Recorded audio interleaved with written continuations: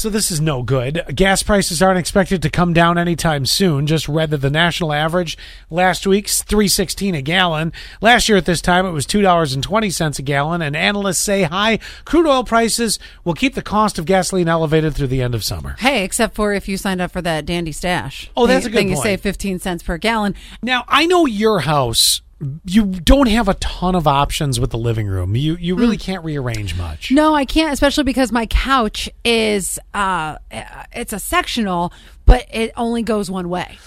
Yeah, but I got a way you might be able to redo it.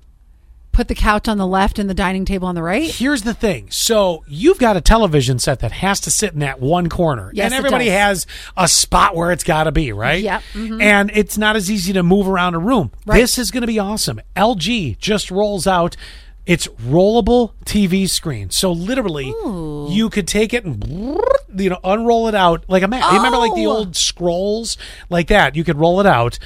The manufacturer is putting this thing out. Let's see, it's a 65-inch 4K screen, rolls up like a newspaper, comes with aluminum casing, 4K gaming, HDMI ports for console and other devices. The screen, which will be available in the U.S. next month. Oh, nice.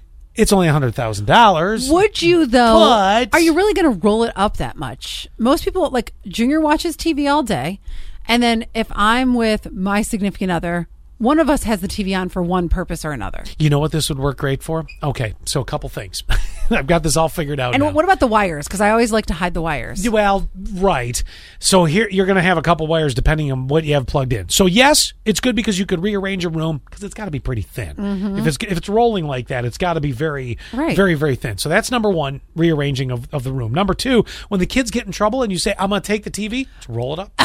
And then here's another one. You want to go outside, have movie night outside on the deck? Oh, Roll it out. So you see, the problem, like I said, it's $100,000 to start, but these things always start dropping in price. Give it some time. What is the average price of, like, what did you pay for your TV?